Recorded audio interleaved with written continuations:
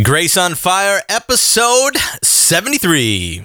You're listening to Grace on Fire, home of Grace Nation. It's not just another podcast, it's the voice of a movement. Join now at mygracenation.com. mygracenation.com.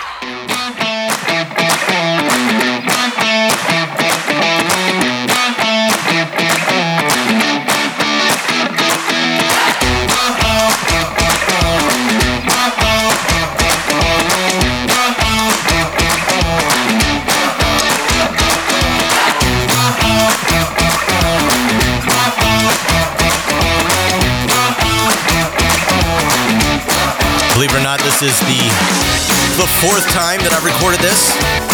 Hopefully we're going to get it right this time. And welcome to the show. My name is the Reverend Dr. Jonathan G. Smith, a.k.a. Smitty.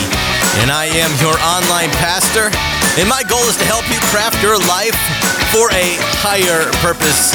And welcome to the show. Today's show, I am asking this question: how to be ridiculously honest with yourself. And today we're exploring this question by taking a deep dive into what is known in the coaching world as the good enough principle. And that is the question we're asking today. Do you actually believe that you're good enough to be doing what you are doing? Well, my friends, if that is you, if you are exploring the question, are you good enough? This is the episode for you. And I'm going to tell you why I'm talking about this today, because the truth where I'm at today in my life is that I'm asking this question: have I been completely honest with myself? And, I mean, I don't know about you, but I struggle with self-honesty. I struggle with self-criticism. I struggle with perfection. And if you want to know how I've struggled with perfection, this is probably the fourth take on the intro of this episode, and I'm just going to roll with it today because I sat here 4 times trying to nail this intro. And it's only, the intros are only like 35 seconds long.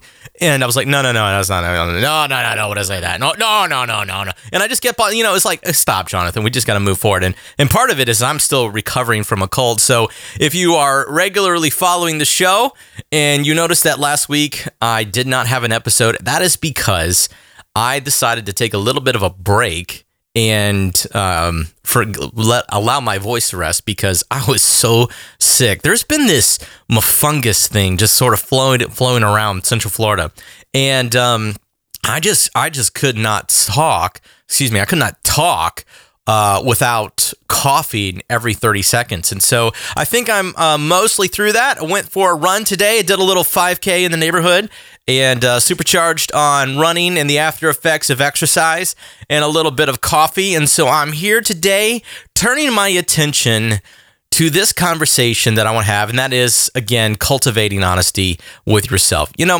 I've been doing some self-study here in personal development, and that's been the theme all fall long, and or all episode long or season long, however we want to describe that. I'm not really sure how I would describe it, but in this process of development, one of the things that I've come across has been this theme of the good enough principle. Are you good enough? And in my life, I don't know about you, but in my life, as I said at the very beginning here, my own quest for perfection, my own quest for perfectionism actually has worked against me. Actually, it has been a huge, huge barrier in my life where my quest for perfection is actually focused or has actually held me back from achieving the things that I want to achieve in this life. And you only get one life. You only get one shot at this life. And then it's over. And then you're done. Game's over, and then you're moving on. Now, we as Christians, we know and understand that there is a life after this life. But this life is the only chance that we get to go through the process of maturity, growing as ourselves, learning who we are, ultimately moving to that place of authenticity in our life where we're completely comfortable with ourselves. And so in my life, where I have struggled, I think, with more than, this has probably been one of the greatest struggles of my life. And that is, am I good enough to do X? Am I good enough to do X? And the question is, where in the world did this belief come from? Where did that happen? And so if this is a problem that you've ever faced, or that you can recognize, or you can appreciate, that this episode is for you. And we are going to be talking about the issue of whether or not we are good enough. And so on the show today, we're going to be talking about that and how to work through that by cultivating honesty. And then we have a little bit of theology, a little street theology that we're going to do. So hang on to the episode. I'm super excited about today. It's great to be back here with you on Grace on Fire.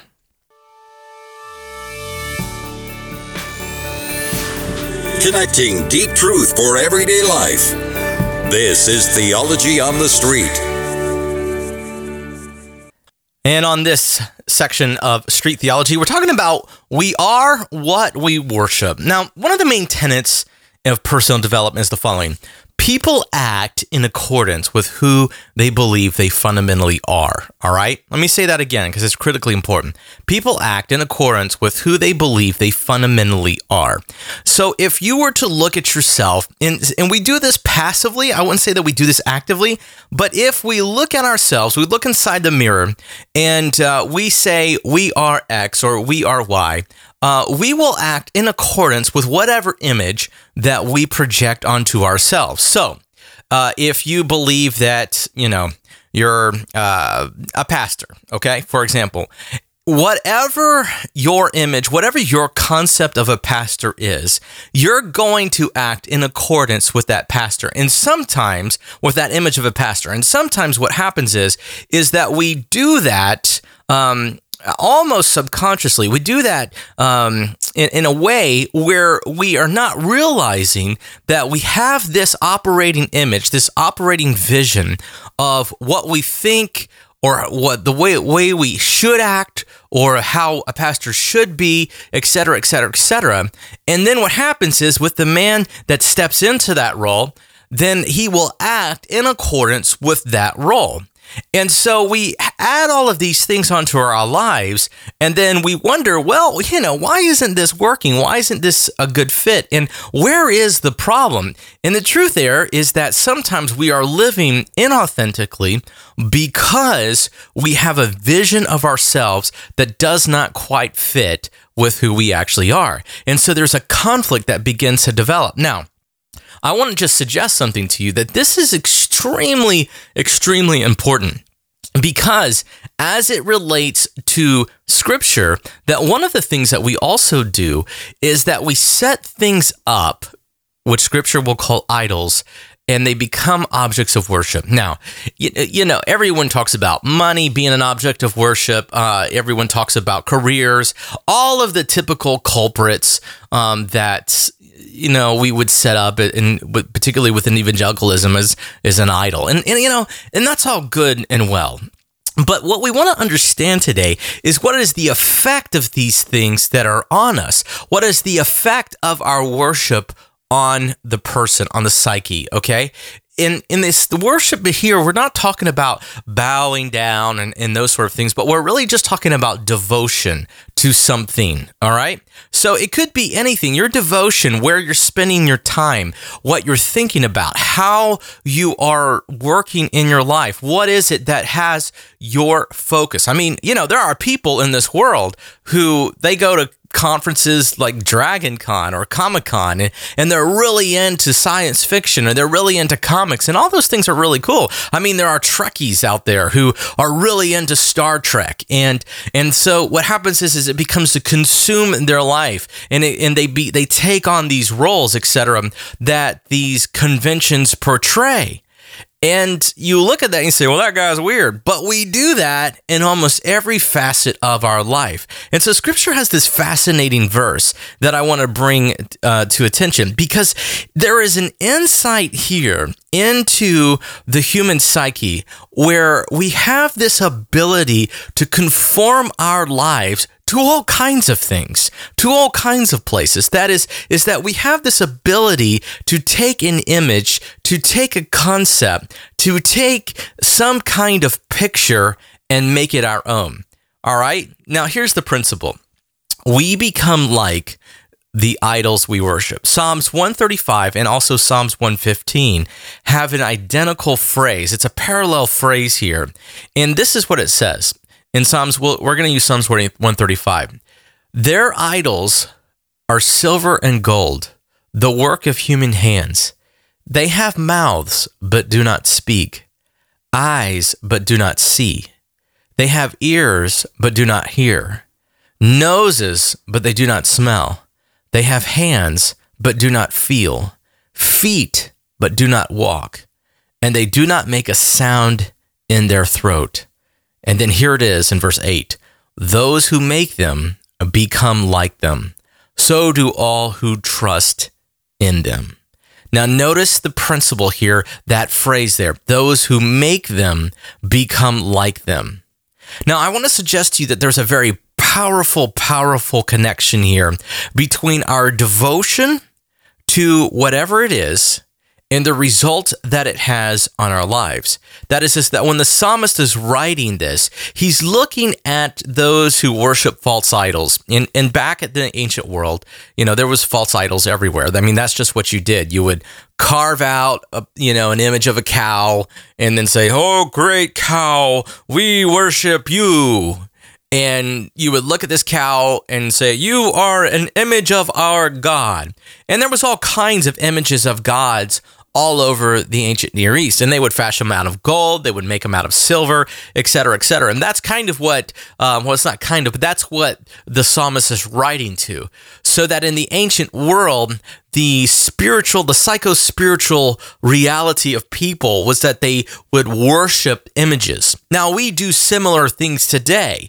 We will set up an image of the entrepreneur, for example, who is living this radical life of freedom, and he has the ability to make money magically appear. It almost seems like magic. And they have podcasts, and they write books, and they're gurus, and they're in the spotlight. And you look at them and say, "Wow, I want to be just like them," right? That's what we do, because there's something about the human nature that we look to other people and what they have, and then we compare ourselves to it. And then what we do is we actually emulate who they are and what they're doing.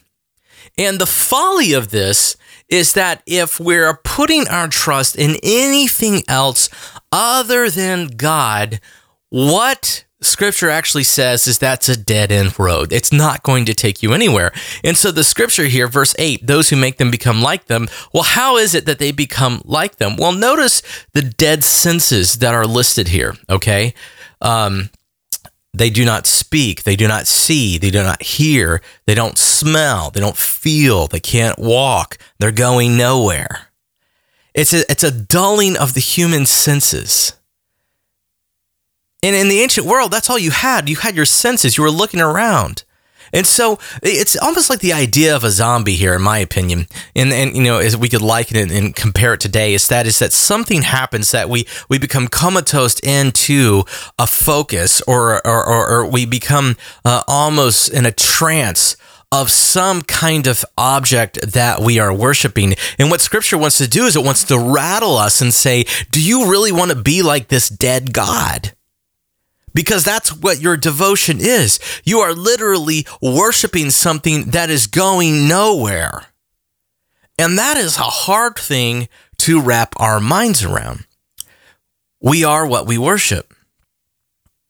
Now that's a very, if we were just to stop and to consider this for just a moment, what happens in our culture, and this is something that I see, and it's something that I struggle with. And what it is, it's the sin of comparison. And what we do is we compare our lives, our focus, our skill sets, and we look at somebody else and we say, gosh, I'm comparing myself to them. Or I should expect my life to be like them. Or gosh, I wish I had what they had. Or gosh, I wish I had this or that or the other. And so what we do is that we begin through this process of comparison, focusing on the negatives, focusing on the things that we don't have, focusing on the careers that we don't have, focusing on our own seemingly inabilities to affect anything in our lives. And then as we become focused on those negatives, then we wonder why we always get stuck in these lives. And so what I see here in Scripture is that whatever our object of focus is, ultimately that is going to begin to define who we are. Now, let me just give you a really good example of this. I came from a Baptist background. I was raised as a Southern Baptist. And one of the things that I've learned over the years is how profound there are, let me just say it this way, how there are different cultures within each different denomination. Now, one of the interesting things about my own journey and my own spiritual journey in this life is that I've attended Baptist seminary, I've attended a Methodist seminary, I've attended two different Presbyterian/Reformed seminaries. And one of the things that I observed was how the culture of each one of these denominations shapes and forms the idea image of whatever that pastor is supposed to be and how that pastor is supposed to behave, even how Christians are supposed to behave. And so you find these interesting dynamics where you're interacting with different denominations. And what you're beginning to see is how the emphasis in each one of these denominations shapes and forms the person. And so then when you get two people from two different denominations, you put them together and they begin to try to talk theology, you wonder why they're having conflicts, or you wonder why they can't seem to get along. This actually happened in my own marriage, where growing up as a Baptist, one of the emphasis that I was one of the emphasis that I heard over the years was living in God's will, that you wanted to live in God's will, and that you could live outside of God's will and you could live inside God's will. And the problem there, of course, is that how do you know if you're living in God's will? Well, I mean, as a mature Christian now, I can look at that and say, well, Scripture's pretty much plainly teaches that God's will is devotion to Christ. But when you're growing up in that, you have this paranoia, at least I did, that develops where you're wondering and questioning, am I really in God's will? And then when things go wrong, oh, maybe I'm not in God's will. And I can't tell you how that created a problem in my marriage, because my wife was raised Presbyterian. And Presbyterians are very clear about what God's will is, because it says that in their catechisms, which is their teachings, and basically, what is the chief end of man? The chief end of man is to glorify God and enjoy Him forever. That's God's will right there. And I never, had a catechism like that in the Baptist church. And so my wife's like, well, your God's will is to enjoy Him, right? And be devoted to Him. And I'm saying, no, God has a unique plan for my life. And so what we were doing was we were actually talking past each other. Okay? And so how this shapes and where I want to bring it into this conversation is that we are what we worship. That is our focus, our attitudes, our minds, our interests, all of those things. If they are not focused on God, and that we're not constantly bringing this back into devotion to God and understanding who God is and what He has done and what He expects from us, then what's going to happen is that we're going to import, all right? We're going to import other things into our lives that may be poisonous to our lives and detrimental, and we don't even realize it. So we have to be extraordinarily careful on how we define ourselves, what we say we believe, and how we even look and view God. Why? Because of verse 8, those who make them become like them. And so I want to suggest to you today that the key idea here in all of this is that Scripture is emphatic about our devotion, about our focus, about what and where we ultimately find meaning in life. So ask yourself today this question: what are you worshiping? And now it's time for our feature presentation.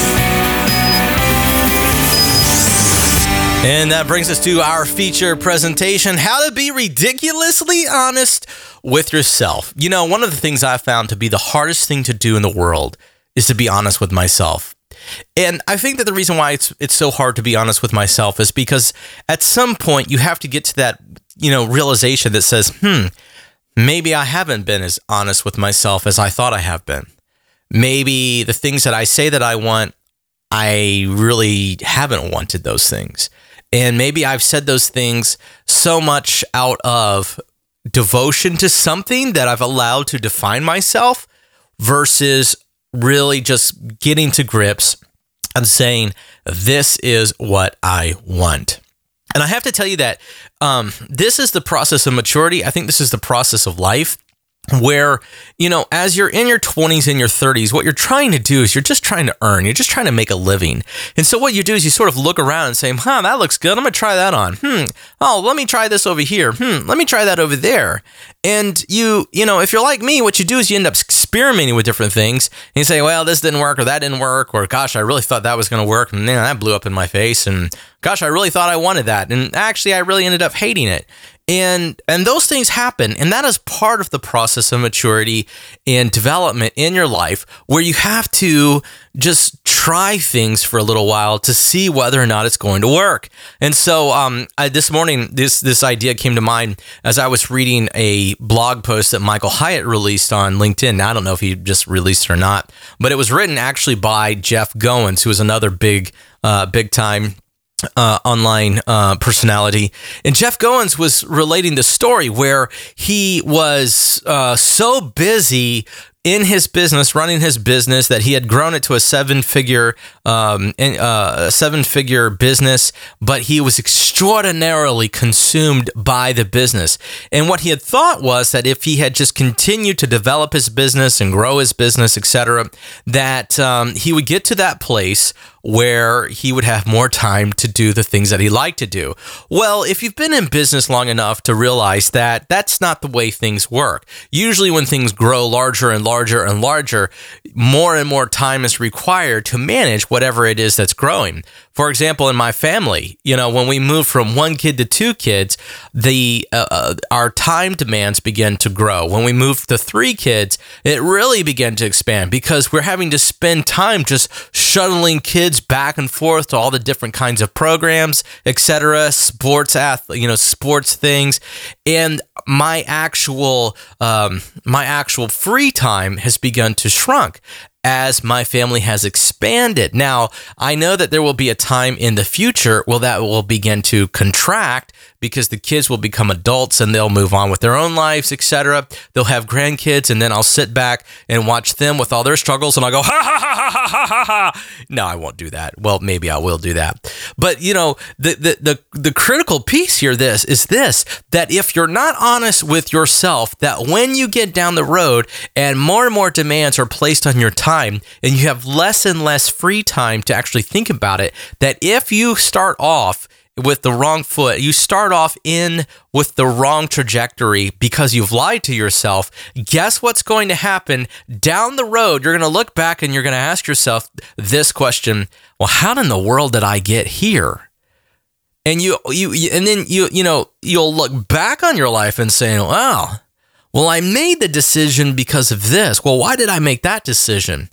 And, and you just keep asking yourself this question, and you just keep moving on and on and on and on. And you go further till ultimately you realize, somewhere, somehow, something was wrong, and it's impacted me all through my life.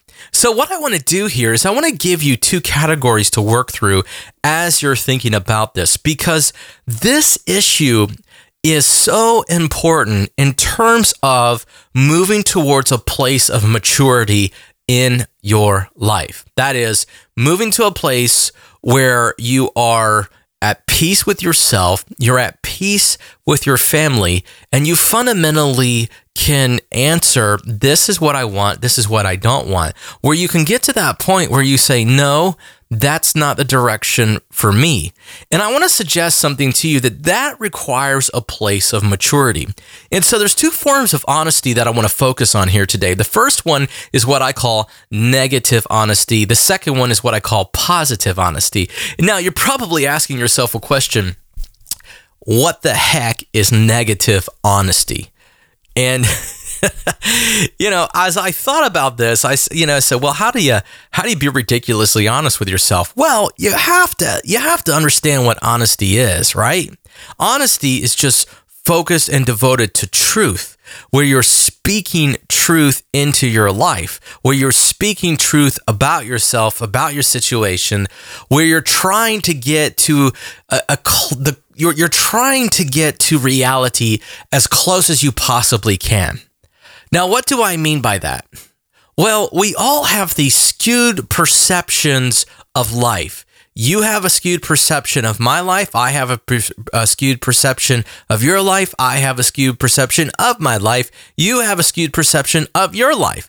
That is to say that you see yourself through a certain lens, but I may see you differently through a certain set of lens, because I am not you and you are not me.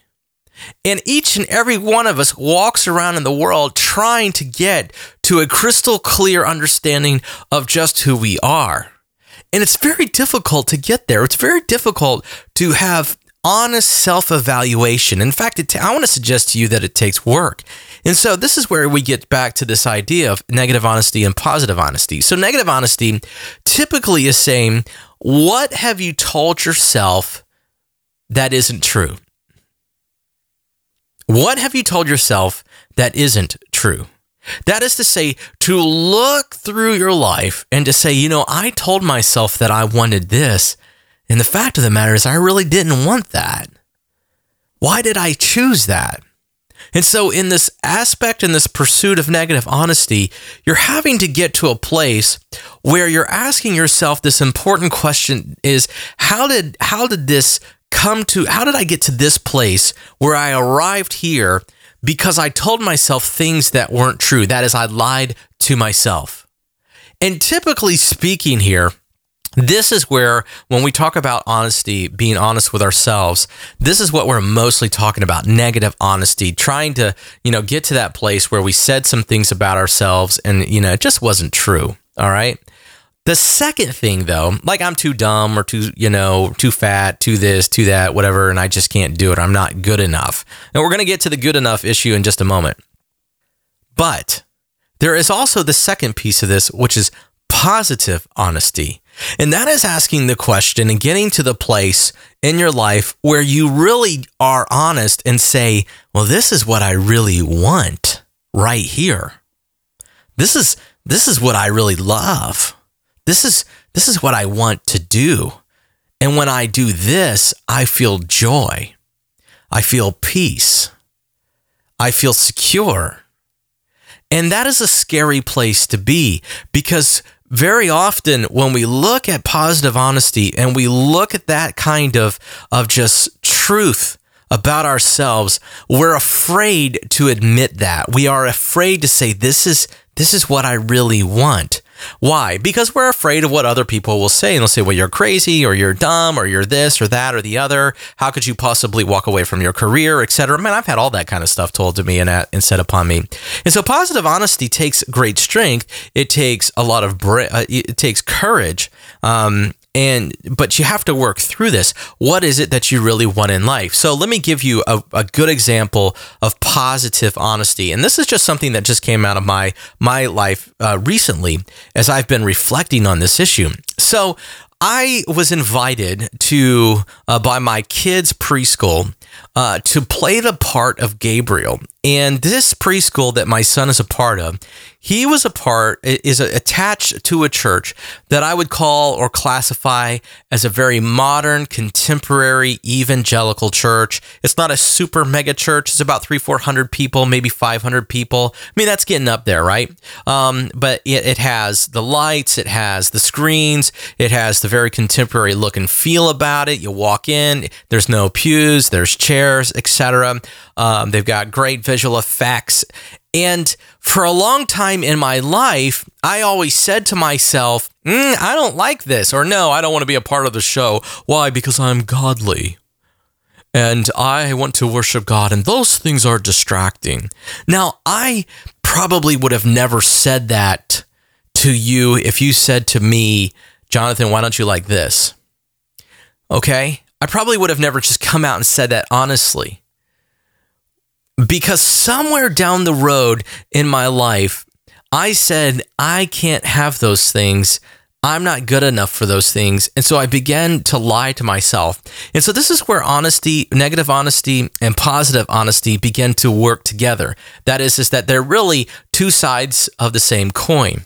So I had to get to this place. So I'm in my kids' preschool thing, and I walk up there, and all of a sudden the lights hit me. I'm on the stage, and something deep down inside happened. All of a sudden, having the presence there was something that I really liked. There was something about being there that I said, man, this atmosphere that I'm in is really cool, and it gets me excited.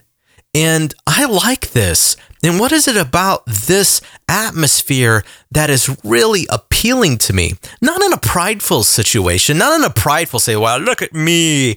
It's all the attention is on me. Because the fact of the matter is it wasn't. It was all on the kids. And it was adorable. And it was wonderful to be a part of that. But what was it about the setting that caused this feeling that I had that said, man, I could really get into this? And what is it about the setting that I'm in that doesn't appeal to that? And so that was one of the questions that I really began to wrestle with in my mind. And what I call it is the show. And that is to say that when I was younger, I was very critical of contemporary churches. I was very critical of these mega churches. And the reason why I was critical of those groups and these and those operations, do you know why? Here's the honesty. Because it was modeled for me. That is to say that there was some spiritual authorities in my life that I allowed to be an authority who criticized those things. And so I thought, oh, well, I need to be critical of those things too. And so I just sort of absorbed their negative criticism of these modern groups and then said, I don't like that. But deep down inside, that wasn't true. And so the question that I have had to wrestle through then is that, well, how did I get there? And why was that so powerful? And why was it so subtle? And what I began to realize, and I began to kind of work through deep down and begin to journal this question is have I been completely honest and transparent with my life? And the answer is no, not at all. And why? Well, let me tell you a story about something that happened to me. And so much of our pathologies that we struggle with, so much of the patterns that we have, we've inherited from our parents. And so much of the things that we wrestle through in our life is behaviors that were set in motion a long time ago. And they're like operating software in the background, and we don't even realize that it's happening. And so, for example, when I was a child, when I was in second grade, okay, I was all of 7 or 8 years old, okay, probably 7. No, I think I was 8 years old because my birthday was in November. And I was all of 8 years old, and I landed in an opportunity of a lifetime for a kid. And this is what it was. My piano teacher, I was taking piano lessons. I think I had taken piano lessons for all of 2 or 3 months. You know, all I could really play was chopsticks on the piano, right? And my piano teacher noted that I had a musical ability, all right? And that's true. I do have a musical ability. I studied music for a long time. I've sang, I've played in bands, you know, all that stuff. I've done all of that. And so he noted this in me, that I seemed to have a musical talent. That is, that I could sing on pitch, and that I could learn songs, and that I had a musical ear. And so anyway, so as that was, you know, very early on in my development, Epcot at Disney World's Epcot Center, attached to the Magic Kingdom, they would put on a Christmas show every single year. And being a kid in Orlando, they would naturally reach out to the local community and say, hey, we have the show, we're looking for our kids. And actually, they were looking for 2 boys. They were looking for 2 boys out of, you know, how many, you know, thousands of boys that were in Central Florida at the time. They were looking for 2 boys that would come in and be the child star of the show. And so I went. My parents, found out about this opportunity through the piano teacher. The piano teacher said, "Hey, go take your kid." So we did. I went and was tried out. I was casted for the part, and I got the part. Incidentally, I also landed the part of being the lead character in whatever my second grade play was. So I remember at that period of time in my life, as a second grader, extraordinarily stressed out, but also in the midst of performance. I was on stage. There was lights. There was this great band, particularly at Epcot. I mean, there was this great, it's Disney World. So it was this great orchestra that was behind, and it was me and a girl named Jessica. And believe it or not, there was the lead star of the show was Debbie Boone. Now, if you don't know who Debbie Boone is, she was a big star, pop star in the early 80s, etc. Her dad was Pat Boone, who was a big singer in, I guess, before, I don't know, the 50s. I sort of get that feeling. But anyways, that was an incredible thing that happened to me. And so for 2 or 3 months, I was working my tail off as essentially a child performer, going to practices after school, having to learn all the parts, having to learn all the songs, having to learn how to dance and sing, all of these things. And, if you look at me today, you'd be like, wow, I would have never associated you with that, Jonathan. And, hey, this is my true story. This is part of me. All right. But this is what happened. The show ended. The lights were turned off. The band quieted. And it was over. And that intense period of time came to an end. And I made a little bit of money through the whole thing. And the next year came along. And I was really excited about it. And I went back and I went through the whole thing again. And I had to try out again. And that time I didn't get the part. Now, that marked something in my life, and I never realized it. And what happened was, we got a phone call one day, and my mother answered the phone, and she said, "Jonathan, we just got a phone call, and you didn't get a part." And I asked, "Well, Mom, why didn't I get the part?" And this is what was said to me. She said, "I was too big." Now, I was probably too old at that time because I did go through a growth spurt. I was in 3rd grade now. They really were looking for that cute little adorable 1st and 2nd grader with that voice. And there's a big difference between a 2nd grader and a 3rd grader, looking back on it now. But let me tell you what was also going through in my life at that time, because at that time I had gotten chubbier. I had put on some weight. Kids go through this awkward stage where they go out, then up, and I went out. And I kept being told that I was fat. I got it from, school, I got it at home, etc. I was fat. And when I heard my mom say that I was too big, I told myself, oh, I was too fat. And that's why I didn't get the part. Now, let me tell you what happened to me in my life from that point on. I internalized that belief that I was too fat. And so when I struggled in sports, I struggled in sports because I was too fat. I'll never forget in 4th grade, when a little girl named Lacey, I wanted her to be my girlfriend. And she said, "You're too fat and I would never like you." She was really mean, actually. And again, that message, "You're too fat." And then later on in high school, I struggled immensely in relationships, and I could never understand why. And I was picked on because I was too fat. And then as I got older and as I got later into my teenage years, I really went through an incredible depression, because no matter how hard I worked, no matter how much I tried to diet, I never fundamentally understood how food worked. I never really understood how my body was shaped and worked. I didn't understand the role of exercise. And by the time that I had gotten into my sophomore year, my body image was so morphed, it was so negative that even when I look back and had really begun to develop and had put on some muscles, had been running and really began to mature, I sabotaged myself and walked away from all sports, which was contributing to my own athleticism at that time. Believe it or not, I was running, I was in crew, I was getting in great shape, but I kept seeing myself as too fat. And then one day I ended up having a problem or something shifted. I don't even remember what it was, but all of that activity stopped. And guess what happened? I went back to saying to myself, oh, this happened because I was too fat.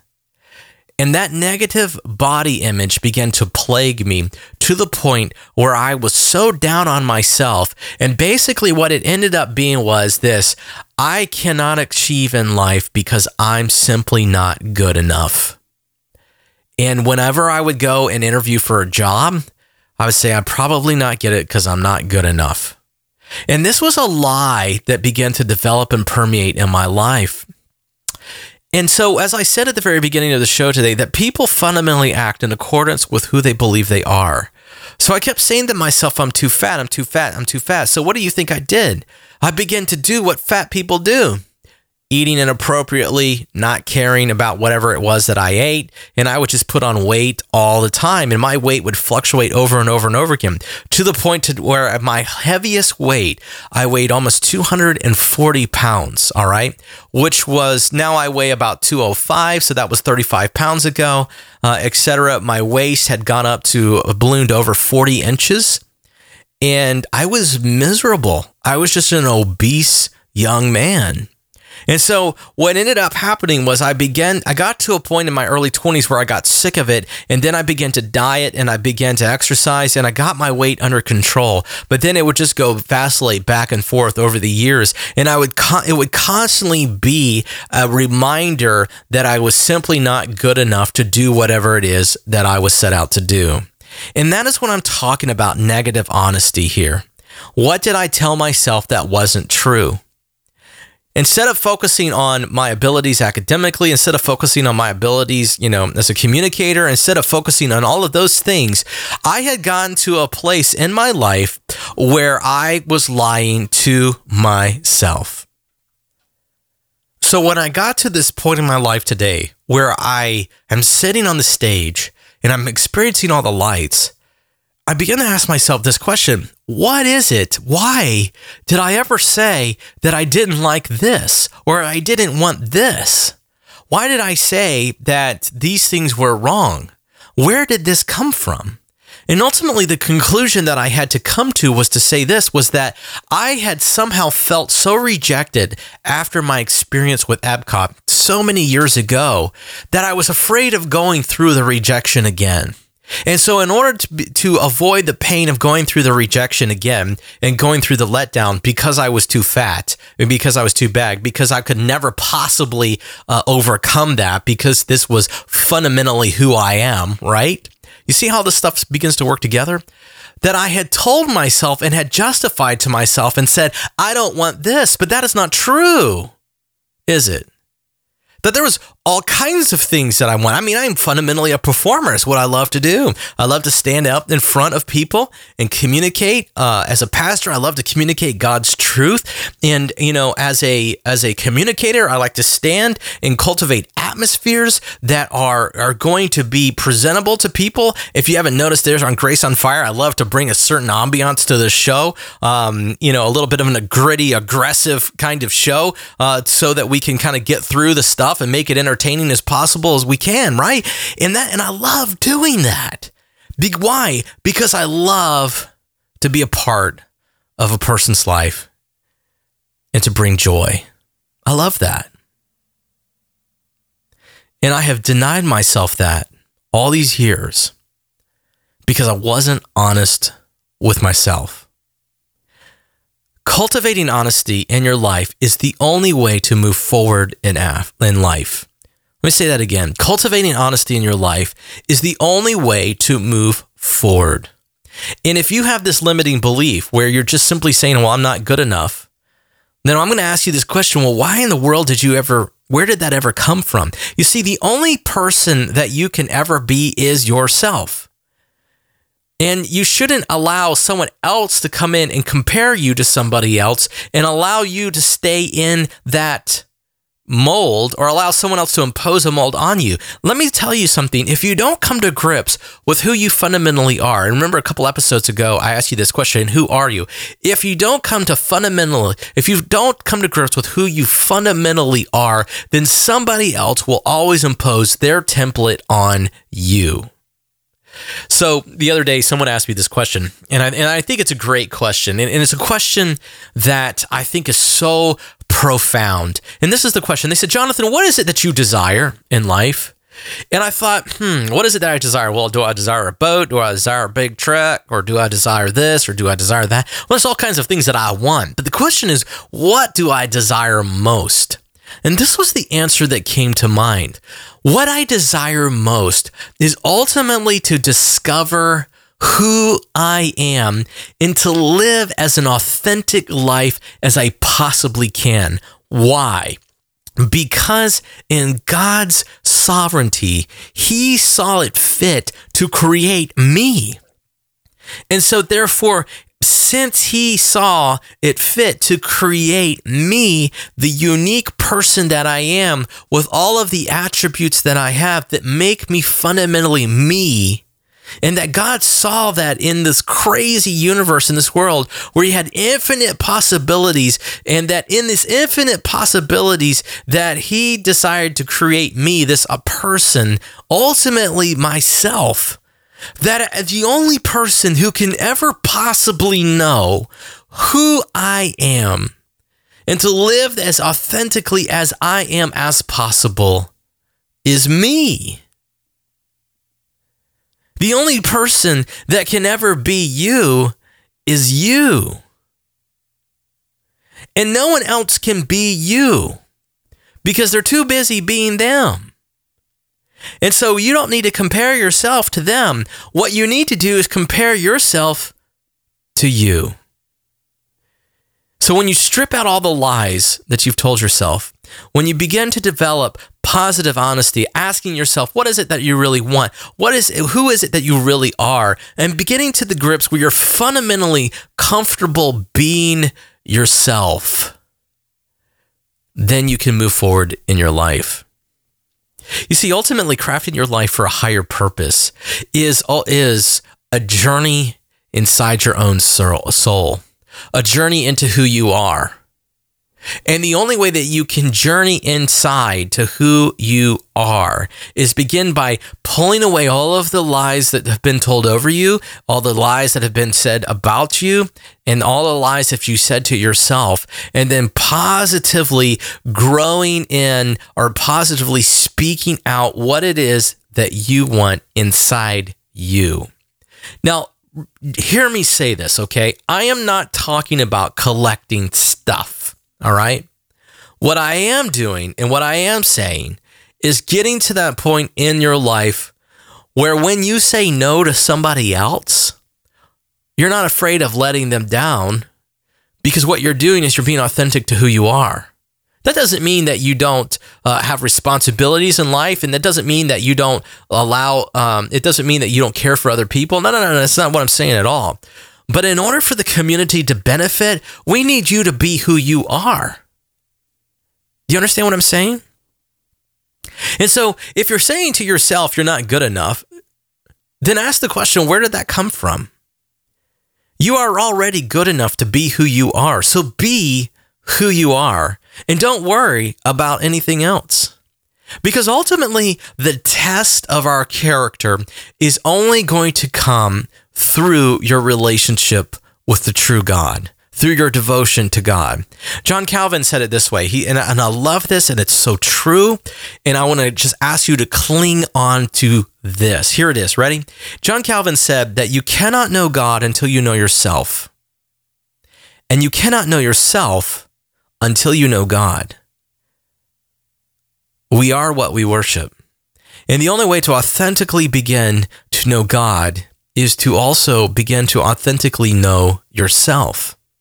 And so you have to strip away all of these lies and strip away all of these things that are in your life to get to the very core of who you are, and then to say, God created me.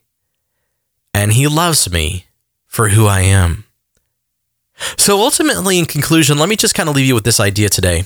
Lying to yourself only slows your maturity and distorts your character. Lying to yourself only slows your maturity in this life and distorts your character. So ask yourself this question. Is there any area of your life where you have not been completely transparent with yourself?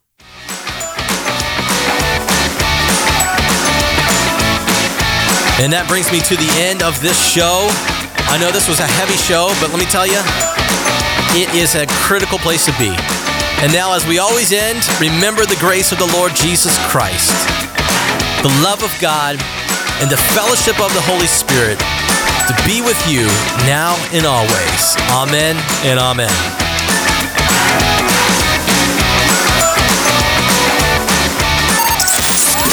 Thank you for listening to Grace on Fire, a Verve Creative production.